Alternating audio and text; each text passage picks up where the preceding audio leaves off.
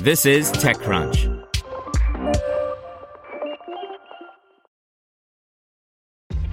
This episode is brought to you by ShipStation. You know, some things take a lot of work, like sending little robots to far-off distant planets. And just as that's challenging, so too is running a successful e-commerce business, especially when there's so much to do. So I want to introduce you all to ShipStation. Now, I love using ShipStation because of its easy-to-use dashboard, which makes managing orders and printing labels a breeze and super smooth. Oh, and the customer service is just out of this world. It's exactly what you need to help grow your business. Sign up for your free 60-day trial at shipstation.com/technews. That's shipstation.com/technews. This is TechCrunch. Have you checked on your IT team lately? 2020 was rough for them. Ransomware, work from home, cloud migrations. It didn't stop. It's a good time to give them a new resource, IT Pro TV.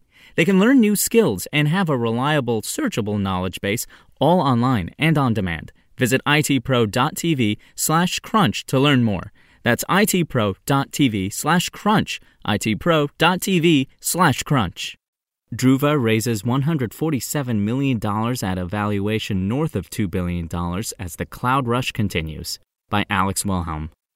Druva, a software company that sells cloud data backup services, announced today that it has closed a $147 million round of capital. Caisse de dépôt et placement du Québec, CDPQ, a group that manages Quebec's pension fund, led the round, which also saw participation from Neuberger Berman. Prior investors, including Atreides Management and Viking Global Investors, put capital into the deal as well. Druva last raised a $130 million round led by Viking in mid-2019 at around a $1 billion valuation. At the time, TechCrunch commented that the company's software-as-a-service, SaaS, backup service was tackling a large market. TechCrunch also covered the company's $51 million round back in 2016 and its $80 million raise from 2017. Since then, SaaS has continued to grow at a rapid clip, including a strong 2020 spurred on by COVID-19 boosting digital transformation efforts at companies of all sizes. In that context, it's not surprising to see Druva put together a new capital round. A recent tie-up between Dell and Druva, first reported in January of this year, was formally announced earlier this month. The selection of Druva by Dell could help provide the unicorn with a customer base to sell into for some time.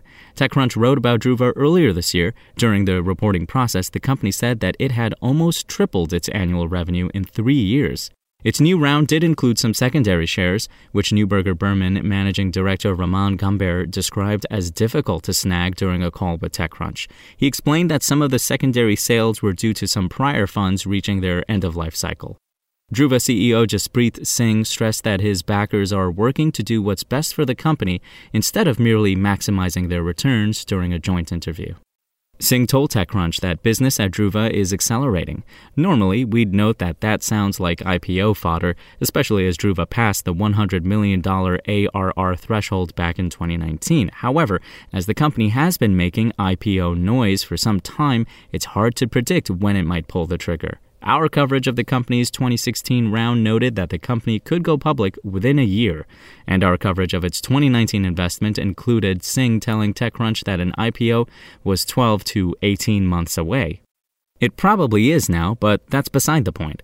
With refreshed accounts, a market moving in its direction, and some early investor relieved in its latest investment, the company has quarters worth of time to play with. Still, Singh did stress that its new financing round did select investors that he said is building a long-term position. That's the sort of verbiage that CEOs break out when they are building a pre-IPO cap table. Gambert told TechCrunch that his firm has already requested shares in Druva's eventual IPO. Perhaps we'll see Fidelity show up with a $50 million check in a few months. Every startup that raises capital tells the media that they are going to use the funds to expand their staff, double down on their tech, and often invest in their go-to-market GTM motion. Druva is no exception, but its CEO did tell TechCrunch that his company currently has over 200 open GTM positions. That's quite a few. Presumably, that spend will help the company keep its growth rate strong in percentage terms as it does, finally, look to list. This is yet another growth round for a late-stage enterprise-facing software company, but it's also a round into a company that had to move its operations to the United States when it was founded at the behest of its investors, per Singh. And Druva has done some pretty neat cloud work, it told TechCrunch earlier this year, to ensure that it can defend software-like margins despite material storage loads. It's an S1 that we're looking forward to. Start the countdown. Spoken Layer. Want to learn how you can make smarter decisions with your money? Well, I've got the podcast for you. I'm Sean Piles, and I host NerdWallet's Smart Money Podcast. Our show features our team of nerds, personal finance experts in credit cards, banking, investing, and more. And they'll help you make the most of your money while cutting through the clutter and misinformation in today's world of personal finance. You'll get clarity on strategies to help you build your wealth, invest wisely, shop for financial products, and plan for major life events. Listen to NerdWallet's Smart Money Podcast wherever you get your podcasts.